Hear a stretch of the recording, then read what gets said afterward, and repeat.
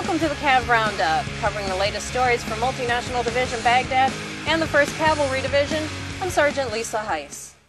Al-Qaeda no longer has a stronghold over the Lutifiyah area, and it's beginning to show.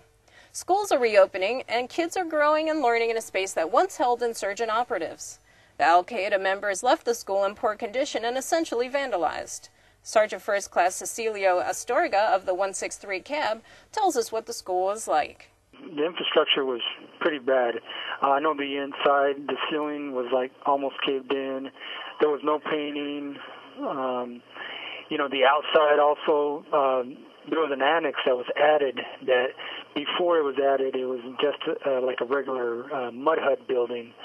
Multinational Division Baghdad soldiers joined with the staff, students, and their families to celebrate the grand reopening of the school. So now with the renovation, it's like a complete 180 turn where you have an actual annex. It's an actual hard building, and the inside of the building is, all renovated with the new ceiling, paint, and it was real nice to see it. I know the children were real happy, and a lot of, the local populace there was pretty happy about what was done for that school. Sergeant First Class Astorga talked to a local dad and got his take on the opening of the school.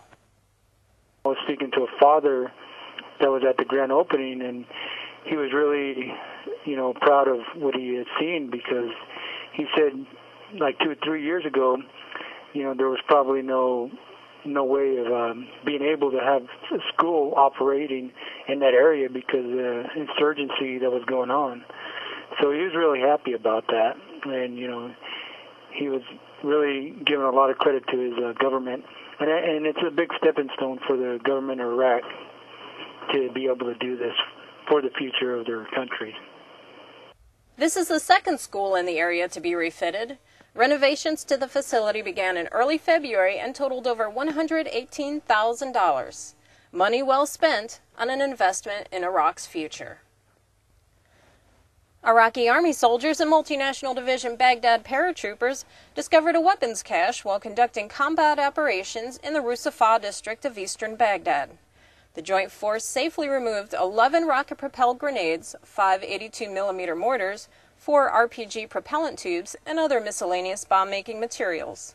The Joint Patrol safely transported the munitions to a nearby Iraqi Army compound.